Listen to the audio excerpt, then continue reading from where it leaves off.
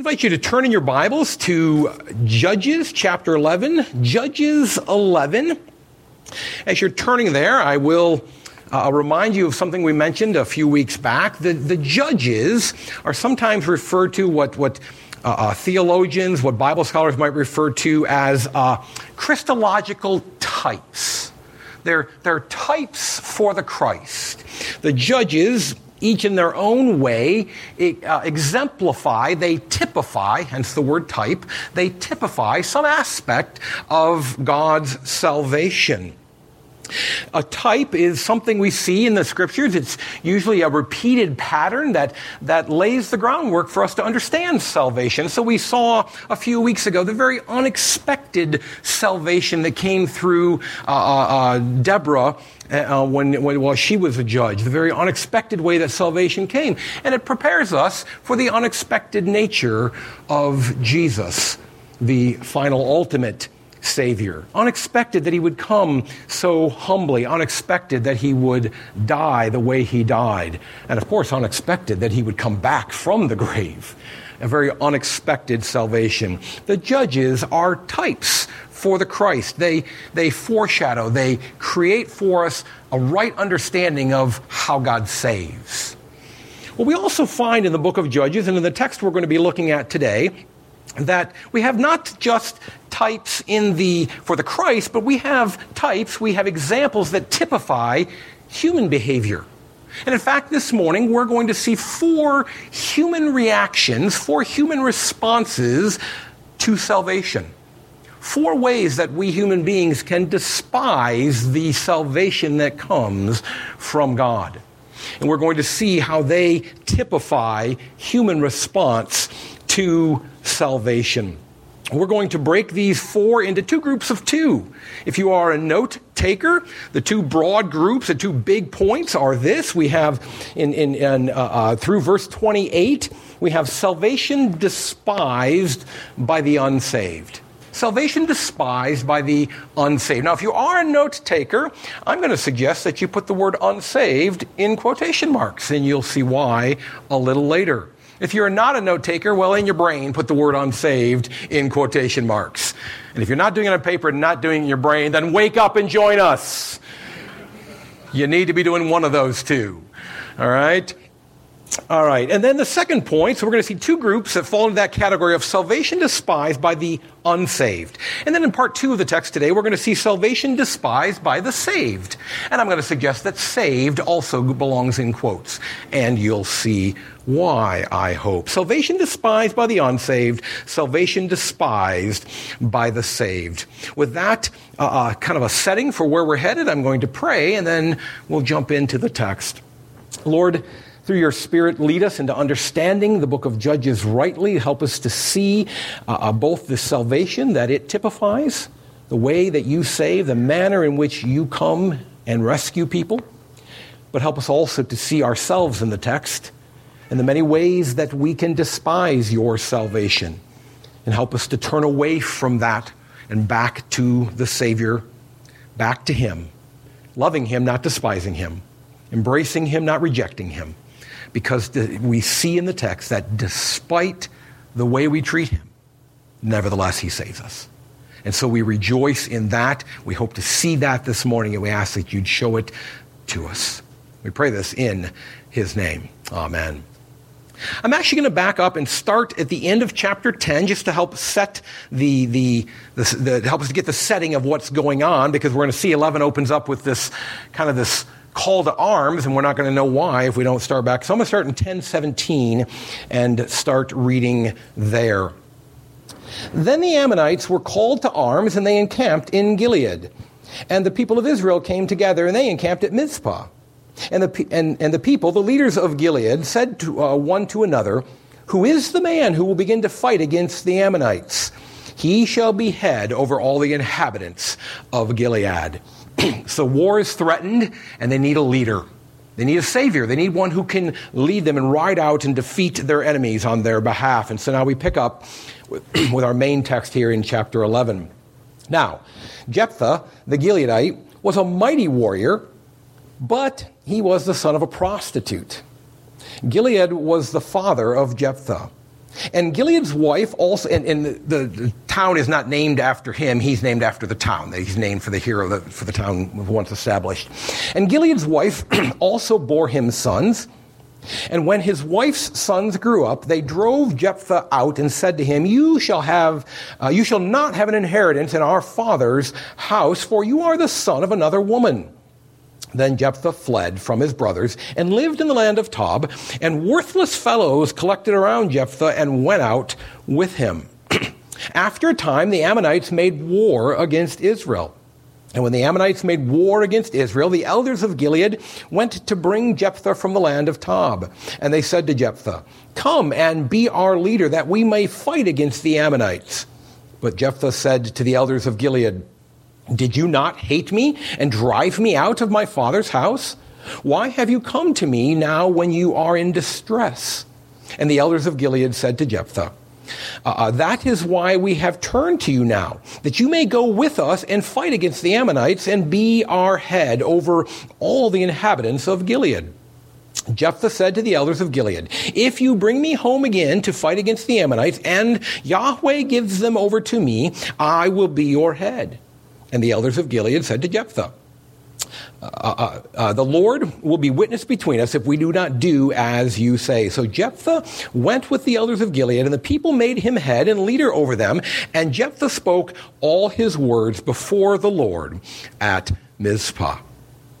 Stop there and take a look at this first group of people, this first subgroup in our text this morning. We have said they fall into the category of salvation despised by the unsaved. These are people in need of salvation, and they have despised the one who could potentially save them. I might call this subgroup maybe a point 1A. This subgroup maybe the pre-saved despisers. The pre-saved despisers. Because as we're going to find out, as the text unfolds, they're going to be saved. Jephthah is going to win the battle against the Ammonites. Their desire to be protected from their enemies is going to be granted. And yet what we find here is that initially they despise Jephthah. He's a bastard. He's the son of a prostitute. He's an illegitimate child. And so his brothers drive him out of town. He holds the elders responsible, so presumably at some point he appealed to the authorities going, really? Do my brothers have a right to do this? And the elders probably took the brother's side and said, yeah. And he leaves town. They despise him. You know, we are reminded that the ultimate, final Savior was despised on these same grounds. John 8, verse 41, John records for us that the Pharisees were mocking Jesus on the grounds of his illegitimate birth. They had gotten word of the fact that that his mother was pregnant before they were married. And they had caught wind of the fact that Joseph knew the baby could not possibly be his and had planned to leave Mary. They knew that Joseph was not Jesus' father. And in a debate and in an argument with Jesus, they turned to him in mock a comment and say, well, we know who our father is. Digging at Jesus' illegitimate birth. Here we have the people of Gilead despising the one who could save them because of his illegitimate birth. And we see it typify human response and human behavior toward the one who could save them. Let's set them aside for just a moment and continue in the text looking at the next group. If I call them the pre-saved despisers, this next group we might call the devoted despisers. The devoted despisers. Let's pick up again in verse 12. Then Jephthah sent messengers to the king of the Ammonites and said, what do you have against me that you have come to me to fight against my land? And the king of the Ammonites answered the messenger of Jephthah, because Israel, on coming up from Egypt, took away my land from the Arnon to the Jabbok and to the Jordan. These are rivers that are boundaries. Now, therefore, restore it peaceably. Jephthah again sent messengers to the king of the Ammonites and said to him, "Thus says Jephthah, Israel did not take away the land of Moab or the land of the Ammonites. But when they came up from Egypt, Israel went through the wilderness to the Red Sea and came to Kadesh. Israel then sent messengers to the king of Edom, saying, 'Please let us pass through your land.' But the king of Edom would not listen, and they sent also to the king of Moab, but he would not consent. So Israel remained at Kadesh. Then they journeyed through the wilderness and went around the land of Edom and the land of Moab and arrived on the east side of the land of Moab and camped on the other side of the Arnon. But they did not enter the territory of Moab, for the Arnon was the boundary of Moab. Israel then sent messengers to Sihon, king of the Amorites, king of Heshbon, and Israel said to him, 'Please let us pass through your land to our country.'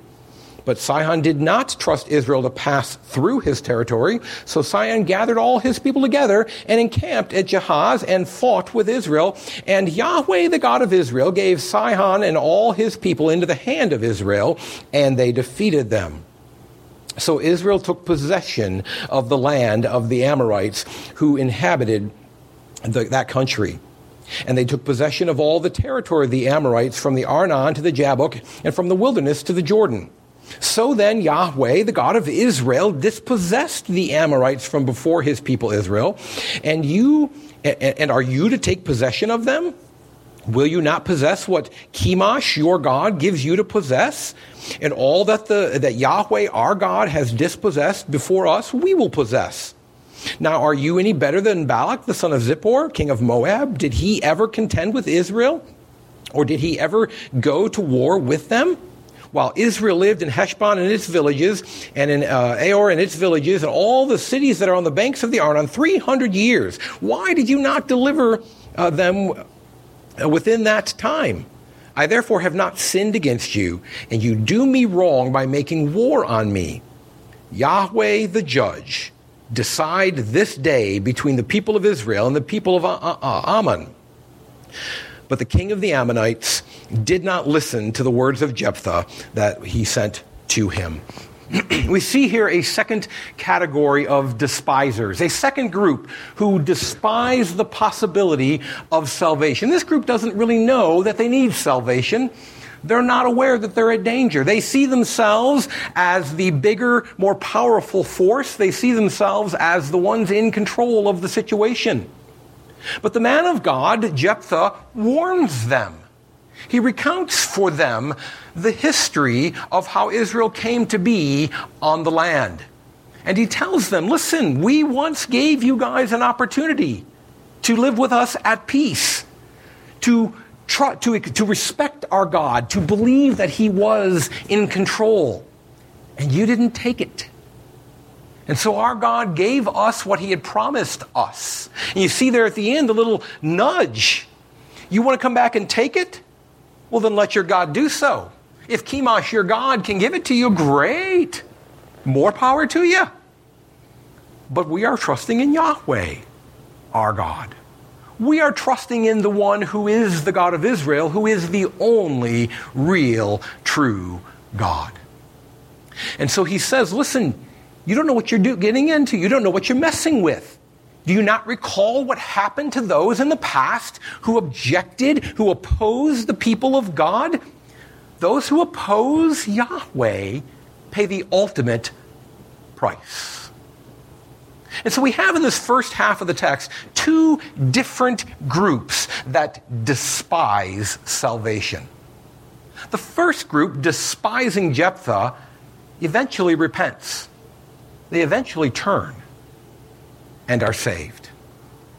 The second group is intransient. They will not repent. They stick to their position. And as you might imagine, we're going to see they perish. They are lost. This is why I suggested that the word saved needed to be, or unsaved needed to be in quotes. For while both of these groups are outside of the people of God, are outside of the visible church, are in need of salvation, ultimately one group is saved and the other group is not. Having despised salvation, the people of Gilead turned to the one who can save them. and they make him Lord over their city, Lord of their lives, and are saved. The second group will not humble themselves, will not repent, and are lost. We have the pre-saved despisers and the devoted despisers. The next group of two people, I said we can think of them as the saved who despise their salvation. Again, the word saved is going to be in quotes. Let's take a look at these groups, picking up in verse 29. Then the Spirit of Yahweh was upon Jephthah, and he passed through Gilead and Manasseh, and passed on to Mizpah of Gilead. And from Mizpah of Gilead he passed on to the Ammonites. And Jephthah made a vow to the Lord and said, now let's just stop here. We've seen before where the writing of the ancient Hebrew writers tend to say a lot in a little. They tend to summarize a lot in just a few words. And what we're to recognize here is what today we might call a foxhole deal, a foxhole bargain with God. They've gone to war. Jephthah has taken up the battle, and he's been pursuing. It's easy. When the Ammonites are over there, it's easy to stand tough and be brave. But now he's toe-to-toe with the Ammonites, and he's a little scared. And he now makes a deal with God. And we pick up there in verse 30. And Jephthah made a vow to Yahweh and said, if you will give the Ammonites into my hand, then whatever comes out from the doors of my house to meet me when I return in peace from the Ammonites shall be yours. It shall be Yahweh's, and I will offer it up for a burnt offering. So Jephthah crossed over to the Ammonites to fight against them. And Yahweh gave them into his hand, and he struck them from Aroer to the neighborhood of Minnith, 20 cities, and as far as Abel Kiramim with a great blow. So the Ammonites were subdued before the people of Israel. Then Jephthah came to his home at Mizpah, and behold, his daughter came out to meet him, with tambourines and with dances. She was his only child. Besides her, he had neither son nor daughter. And as soon as he saw her, he tore his clothes and said, alas, my daughter, you have brought me very low, and you have become the cause of great trouble to me. For I have opened my mouth to the Lord, and I cannot take back my vow. And she said to him, my father, you have opened your mouth to the Lord. Do to me according to what has gone out of your mouth, now that the Lord has avenged you on your enemies, on the Ammonites. So she said to her father, let this thing be done for me. Leave me alone 2 months, that I may go up and down on the mountains and weep for my virginity, and I and my companions. So he said, go. Then he sent her away for 2 months, and she departed, she and her companions, and wept for her virginity on the mountains. And at the end of 2 months, she returned to her father, who did with her according to his vow that he had made. She had never known a man, and it became a custom in Israel that the daughters of Israel went year by year to lament the daughter of Jephthah the Gileadite 4 days in the year. In this portion here, we see one of the saved. In fact, the man who was earlier in the text, the Savior himself. He's among the people of God. He's a believer in Yahweh, the true God. He's not a follower of the Baals. He is not a follower of Moloch or Asherah or Chemosh or any of these other surrounding gods. He's not trusting in himself. He's not bragging about himself. Yet something interesting happens. First of all, let's deal with the kind of the broad strokes of what happened. Is this really a human sacrifice? And I would argue that it is. That the simplest, most natural way to read the text is to understand this as a human sacrifice. That he did, in fact, kill his daughter. And so we are aghast. We're sitting here going, really? What's going on with this? Why is this in the Bible? How can it be that a man of God would do this? And I will remind us, and it's amazing how often we have to be reminded of this. The Bible is the only book from this time period, historical book from this time period, that actually portrays its heroes accurately, truthfully, in all of their fallenness, in all of their failures, in all of their brokenness. Are we aghast at what Jephthah did? But aren't we kind of used to it at this point? Does not Moses sin, and Noah sin, and Abraham sin, and David sin? Don't they all have horrible failings? Don't they all commit terrible sins? At no point does the text say that Yahweh wanted this, that he called for this, that he approved of this, and in fact, the Pentateuch is very clear. The God of Israel abhors human sacrifice. That doesn't mean that it didn't happen. He abhors adultery. David still slept with Bathsheba. He abhors murder. And there's plenty of that goes on here. The most natural way to read this text is to read it as though it's a sacrifice. So what's going on? What you have here is an account of one who trusted Yahweh, believed in Yahweh, but thought maybe Yahweh needed some goading. Maybe his grace, his grace can save me, but maybe I got to get his grace going. Nothing's impossible with God so long as I nudge him in the right direction. Nothing is impossible for God as long as I do my part. How many of us live that way? And what we see, because he cannot just fully rest in the Lord, because he cannot just leave it completely to the Lord, the joy of the Lord's salvation is sucked out of his life. I'm sure he's thankful for the salvation. I'm sure he's glad the Ammonites were defeated, that he remains in his hometown, that he has the blessings that God gave. But he cannot reflect on that victory without also thinking about the tragedy of his daughter. He did something incredibly foolish.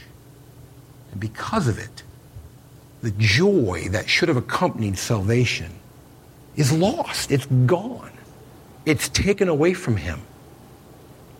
How many of us suffer loss in the joy of our salvation because we try to do these same things, because we try to nudge God and get him to do his part, because we try to help him out, because we try to contribute something to the salvation, because we try to bring our little part to help out. And it pulls the joy out of our lives. How do we do it? We probably do it more like this. You know what, God? If I do this, will you? If I just commit myself, if I just beat down this sin in my life, will you do this, that, or the other thing? And then we're constantly, there's this anxiety there because we can't beat down the sin. We can't defeat it, though we keep trying in our own strength. And so now salvation becomes this arduous, joyless task of trying to do the part that we promised to do that thing we committed to doing, to help God out, to help God like us more, to help God save us more, so to be more gracious to us. And I would encourage all of us, yes, the Lord does have things he calls us to do. Yes, there is obedience that is a necessary part of being a follower of Christ, a disciple. But that needs to come after we have rejoiced in the simplicity of salvation. Every so often, and I would say make it like 15, 20 times an hour, remind yourself that you are saved apart from anything you do. You are saved apart from any contribution you make. And let that free you. Let that be a source of great joy. Let that be a reminder to take a deep breath and relax and bask in the grace of a God who saves just because he wants to save. We have seen over and over again in the book of Judges how God intervenes to save his people despite their terrible sin. And so it is with you and with me. Not because we nudged him, not because we got him off from his throne to get busy, but just because he loves us. We pick up then in verse 1 of chapter 12, and we see the fourth and final group. Jephthah despises his salvation, not because he's not saved, not because he does, but he despises it because of the way he marred it and ruined it for himself, rather than just enjoying it. Now we see a group that despise salvation in a very different way. The men of Ephraim were called to arms, and they crossed to Zaphon and said to Jephthah, "Why did you cross over to fight against the Ammonites and did not call us to go with you? We will burn your house over you with fire." Now, wait a second. When we read the first verse, they're called to arms. We're thinking, okay, the Ephraimites are going to come help fight the Ammonites. No, they're going to come fight Jephthah. They're going to come attack Jephthah. They're going to tear him down and ruin him and kill him. And Jephthah said to them, "I and my people had a great dispute with the Ammonites, and when I called you, you did not save me from their hand. And when I saw that you would not save me, I took my life in my hand and crossed over against the Ammonites, and Yahweh gave them into my hand. Why then have you come up to me this day to fight against me?" Then Jephthah gathered all the men of Gilead and fought with Ephraim. And the men of Gilead struck Ephraim, because they said, "You are fugitives of Ephraim, you Gileadites, in the midst of Ephraim and Manasseh." And the Gileadites captured the fords of the Jordan against the Ephraimites. And when any of the fugitives of Ephraim said, "Let me go over," the men of Gilead said to him, "Are you an Ephraimite?" When he said, "No," they said to him, "Well then, say Shibboleth." And he said, "Sibboleth," for he could not pronounce it right. Then they seized him and slaughtered him at the fords of the Jordan.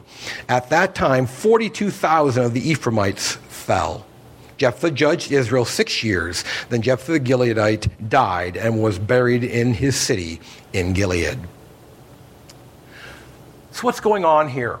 If you've been with us through this study of Judges, you know that this is the second time we have seen the Ephraimites behave in this manner. After the war is over, after the battle is over, the Ephraimites come to the victor, the leader of Israel, and say, "Why didn't you let us participate?" What did we see last time? It was they came to Gideon and said, "We wanted to be a part of that. That was a glorious victory. We want some of that glory." And of course, Gideon said, "Oh, no, you guys have plenty of glory. Don't worry about it. You're good on the glory scale." This time we see the same thing. They come to Jephthah. "We want some of that action. We want to be heroes. We want to look good. We want to go down in history as having been a part of the salvation that God provided." And this time, God, through Jephthah, brings upon them the destruction that demands. They are not satisfied with the protection that's been granted them. They are not satisfied with the fact that God has, through Jephthah, turned back the threat. They are not satisfied that salvation has been secured apart from them. They demand to play a role in the salvation. Now, we saw a moment ago that Jephthah thought he needed to play a part in God's salvation. He needed to make that deal with God, to prompt God, probably hoping that, it was a cow or a goat that would come meet him at the door, and probably not betting on his daughter doing it. But nevertheless, he prompted it. He did it.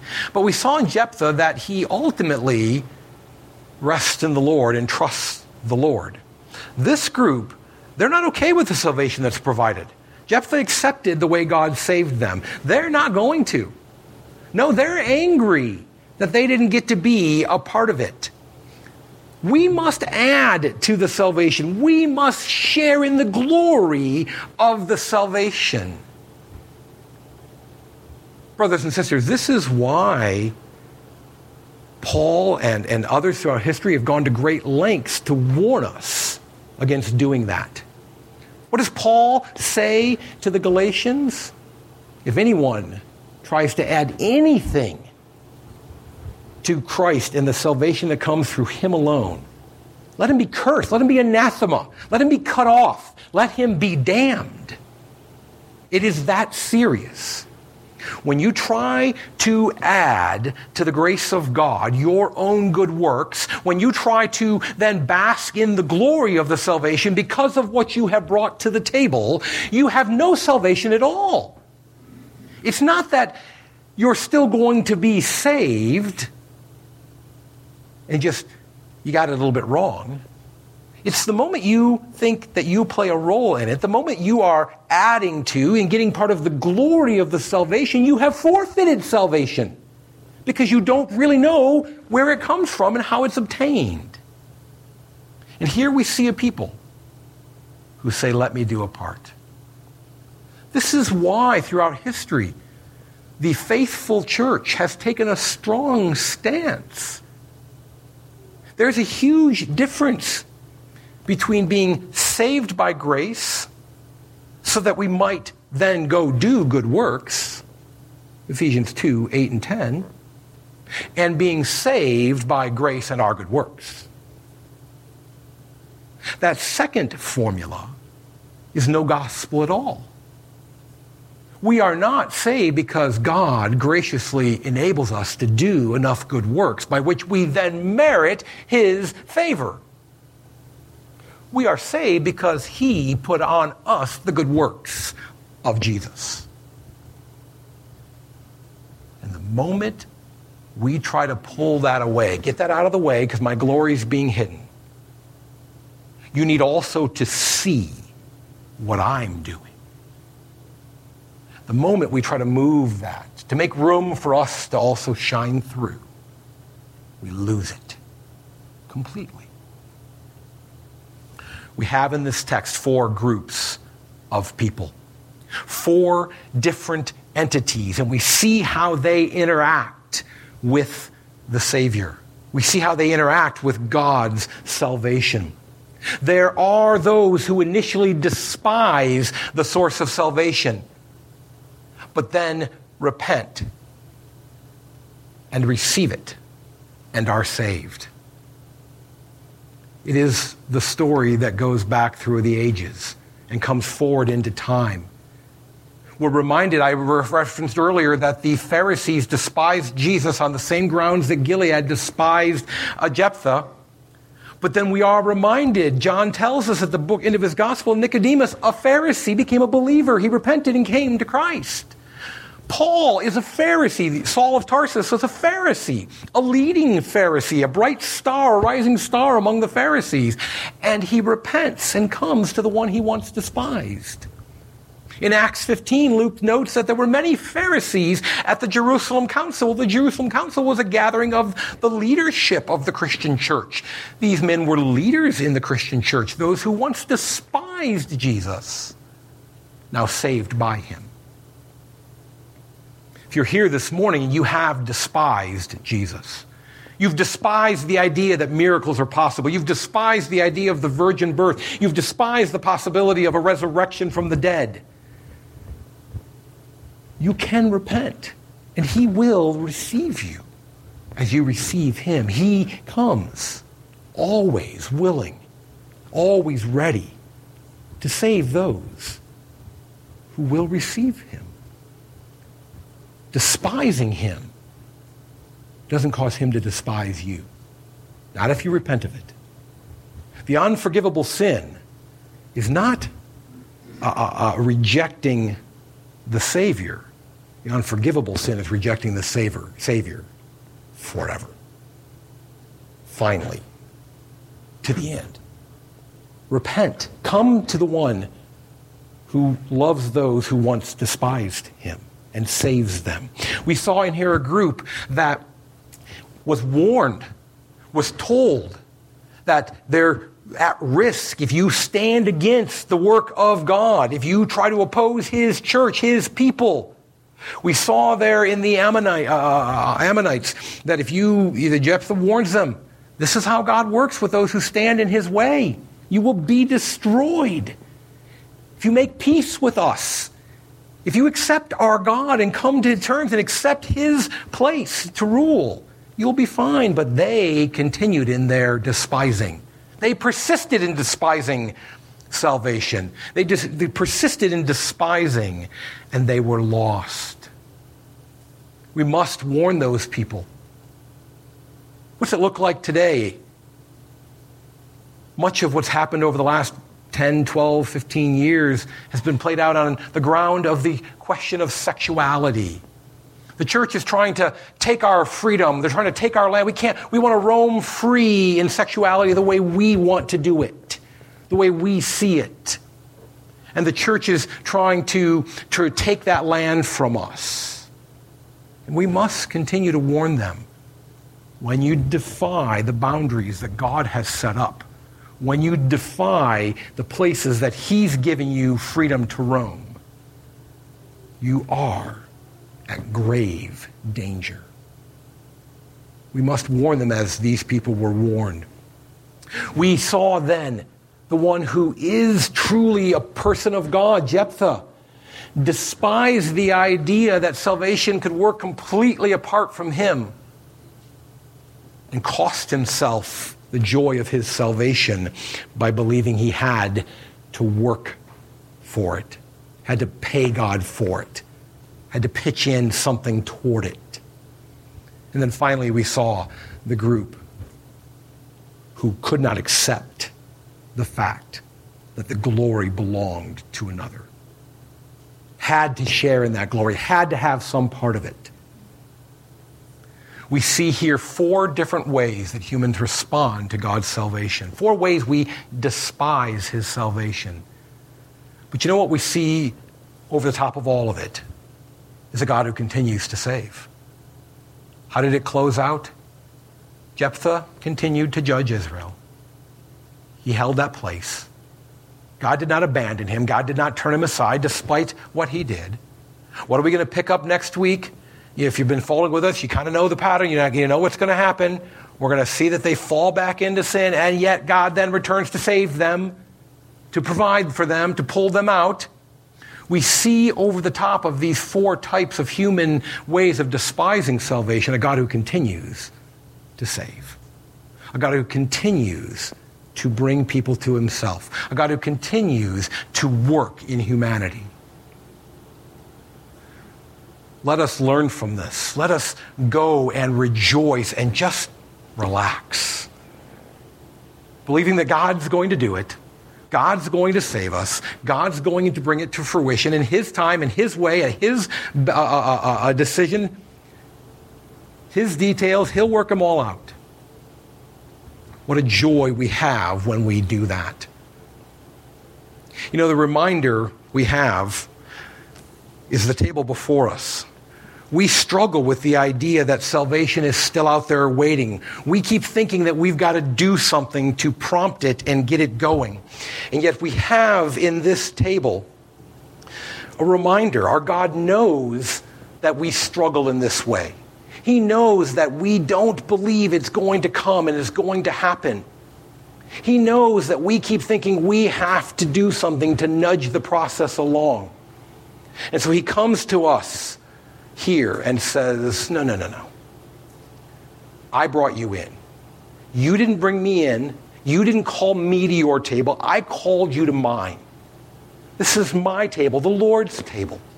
I invite you to come here and to fellowship with me. As a reminder, a practical, concrete thing, things we can touch and smell and taste and hold, so that we're reminded of the concrete reality, a historical reality of the death of Christ that guarantees a historical, absolutely certain, concrete future salvation in him. And in this, he says, rest. Just be mine today. Don't try to add anything to it. Don't try to impress me. Just accept what I offer. my Son, broken for you, bled out for you, dead for you, but coming again for you also. Father, thank you for sending the Son. Thank you for reaching out in love and saving us. Not when we had done anything to merit it, not when we had even asked for it, but while we were still your enemies. Thank you for sending him to bring us in to your family. Lord, we ask now that you would take these simple elements and make them real in our lives, real application of Christ to us.